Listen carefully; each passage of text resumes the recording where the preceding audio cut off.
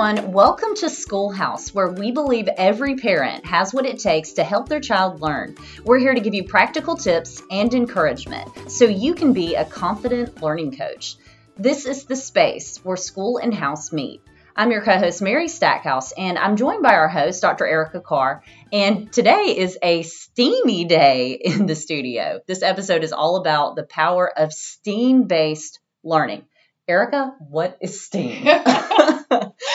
So STEAM stands for science, technology, engineering, arts, and mathematics. Okay, so I've heard of STEM, but I haven't really heard STEAM used. Yeah, and I think that's pretty common, which is why part of the reason why we're doing this episode.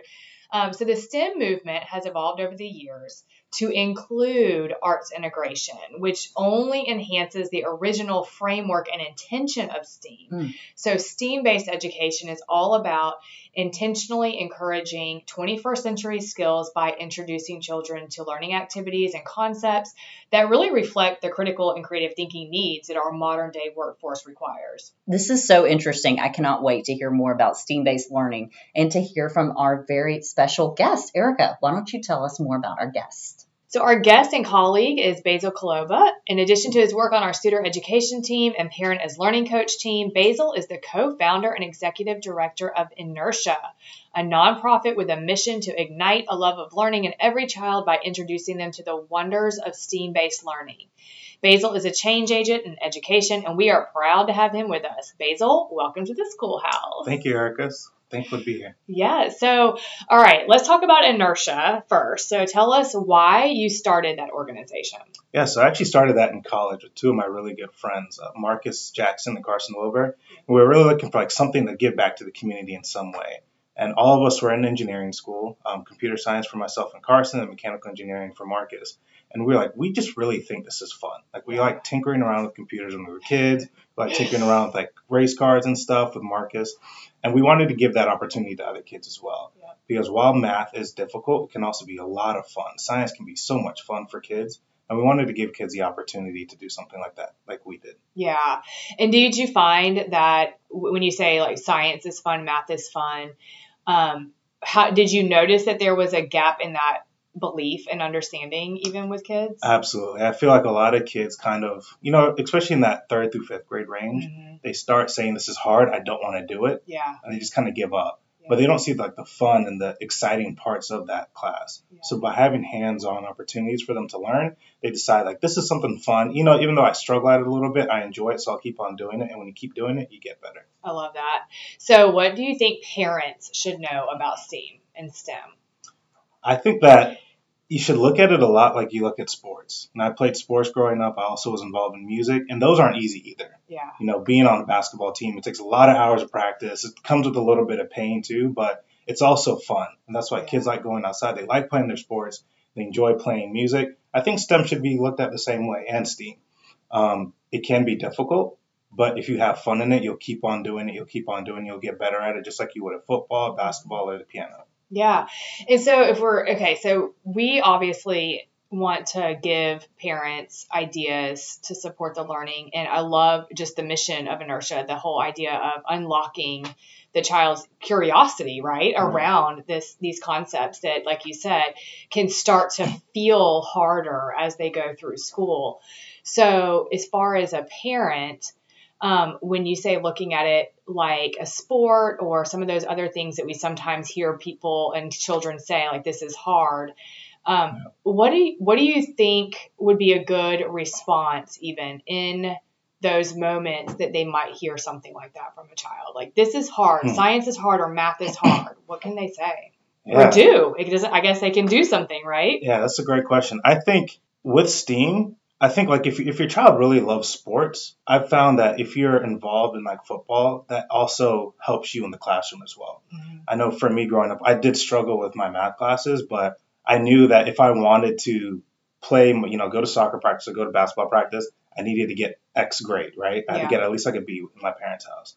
Yeah. And that helped me perform because I knew I love playing soccer, I love playing basketball, but I need to get my grades in order to be able to play. But in order to do that, I had to figure out what worked for me and what was enjoyable. Yeah. So it's really tapping into what that student really feels and what that student thinks is working for them. And for me, it was that hands-on experience. That was more exciting for me.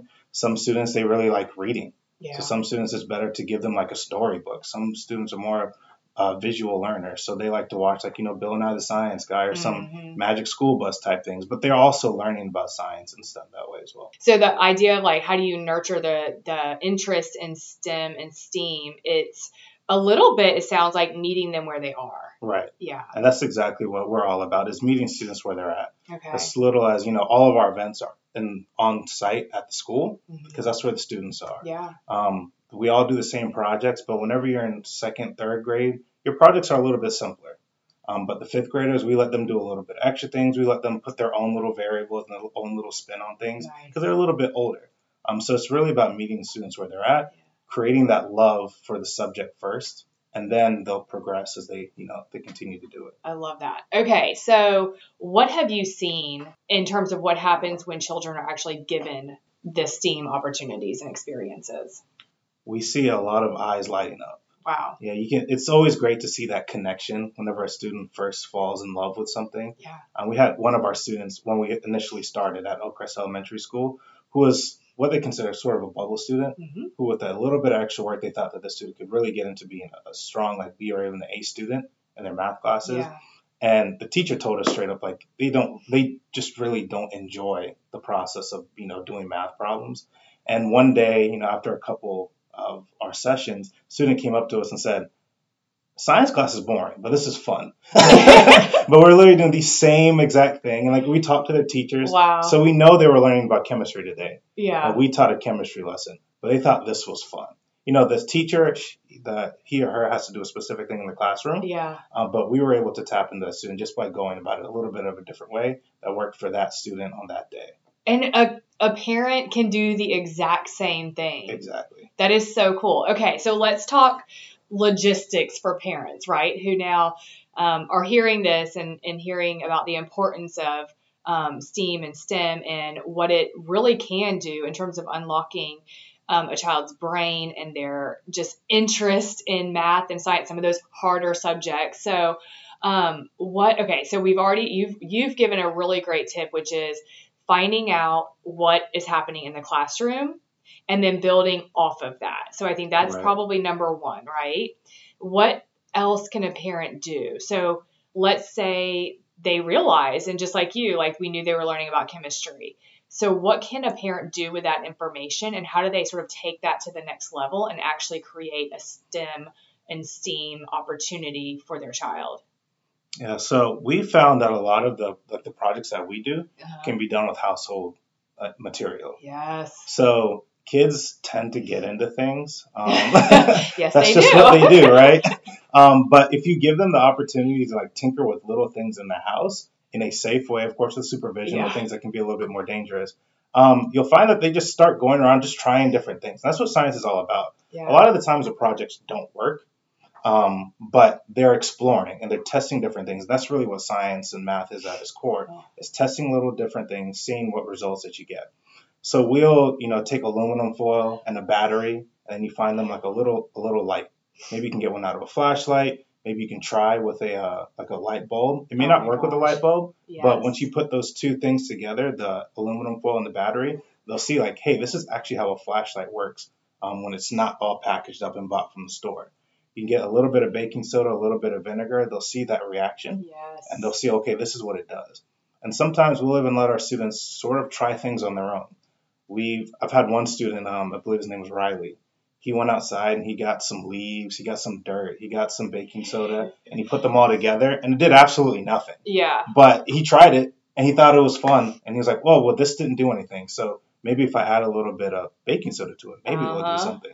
So now he sees the differences. He understands, like, this is what it takes to create a reaction. You need an acid and a base. And if you just have leaves, dirt, and rocks, it's not going to do much. I love that. But now he knows. Okay, I love that example, and especially the way that you just described, like the child learned about acids and bases, and that whole thing, that's a hard concept, and I think even some parents, it's like, wait, what? Like, I forgot all about that, but the one other thing that you made me think of is, with all of that, so that opportunity in and of itself for that child who clearly took it upon himself to discover and play around with those reactions, is the idea that you can even further that with something as small as getting a book about acids and bases, that's Right. obviously on level, but it would be a way to investigate further. So I feel like what you're kind of describing is and you've said this since the very beginning of the discussion, it's about meeting the child where they are, but paying attention as a parent too to what's happening when they're investigating certain things and playing around with reactions. And you just kind of ask questions too that give you an idea of how do I take this to the next level and continue to make them curious and want to know more. Right. And I think the key word you said there is curious. Yeah. And it's just really feeding that curiosity in students. I think as we've kind of gone through like a few years of this program, that's one of the things we've really nailed on is it's really all about feeding their curiosity and feeding it with science. Because there's few things on the planet that are more expansive as science. Right. You can learn about the smallest worm or you can learn about the cosmos and everything in between. So the amount of curiosity that can be fed with that amount of information is incredible. Yeah. And it can be exactly like you said, really fun. I mean, some Right. of this can even, we talk a lot on the podcast about like turning things into games to make it fun. And I can just see how some of the examples that you just described, like could easily become a cool, fun, like challenge or game or, whatever Right. to just keep that on the next level as well.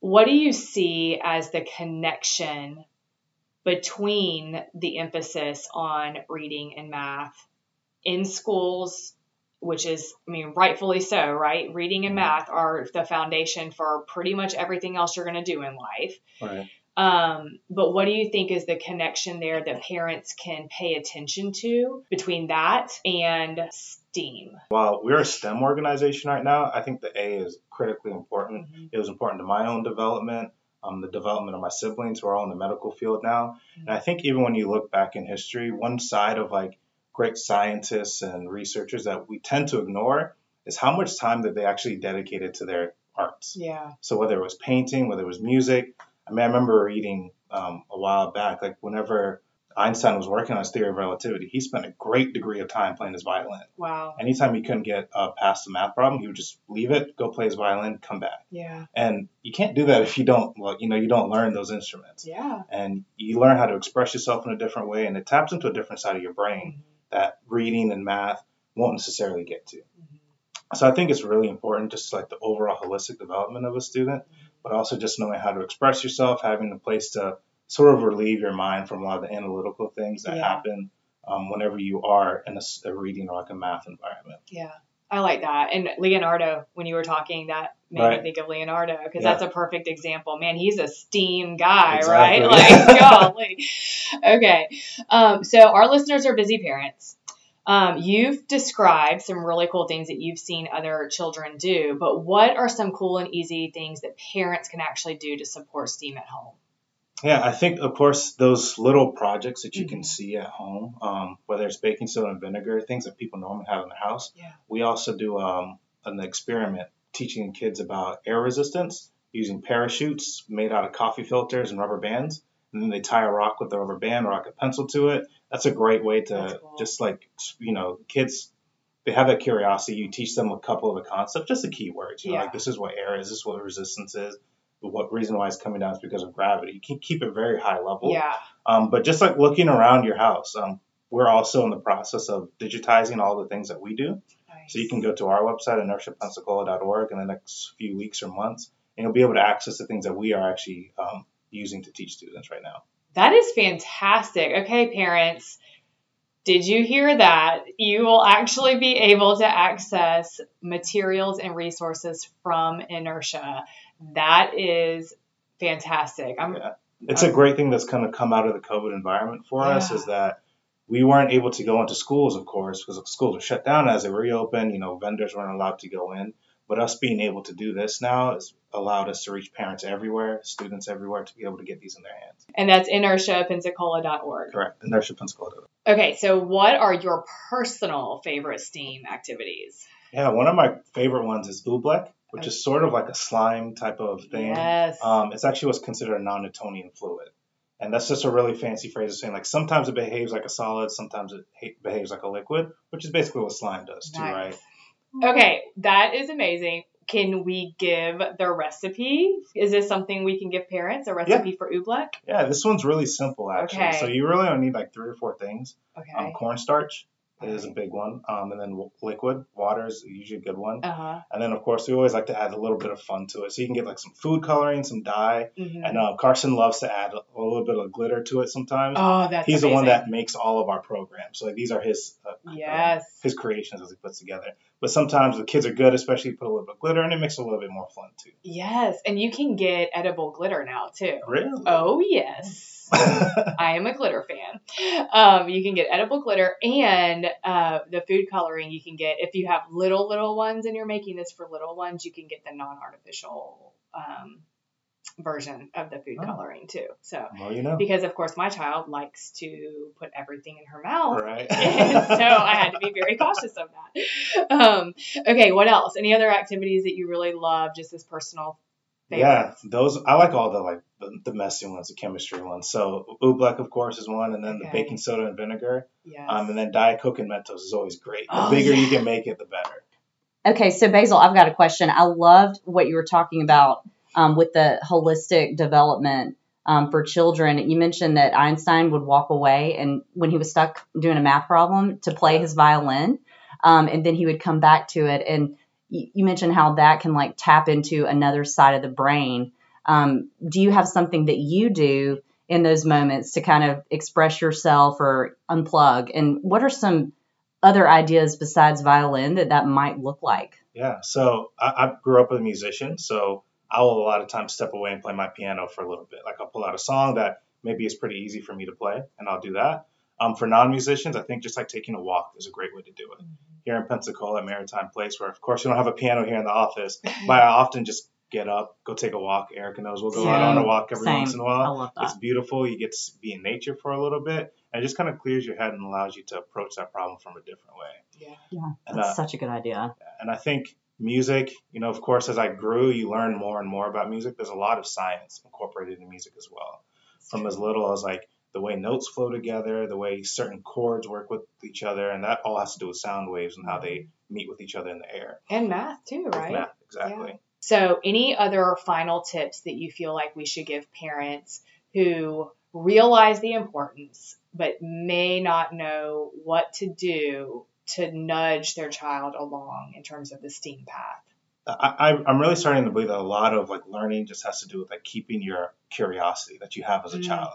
So I've sort of watched my nieces grow in the past year or so, and they just want to know everything about everything, right? Like they want to go outside, they want to touch that blade of grass. They sometimes want to get into things that they shouldn't get into, like you don't need to know what that pair of scissors is right now. But figuring out what they're interested in, what can you do to turn that interest into learning a little bit more about STEM or STEAM, whatever it is that you're learning, because it's everywhere.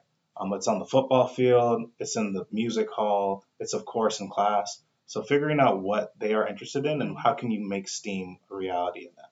Yeah. And I would say too, just based on what you said, you just made me think and ask questions, right? Right.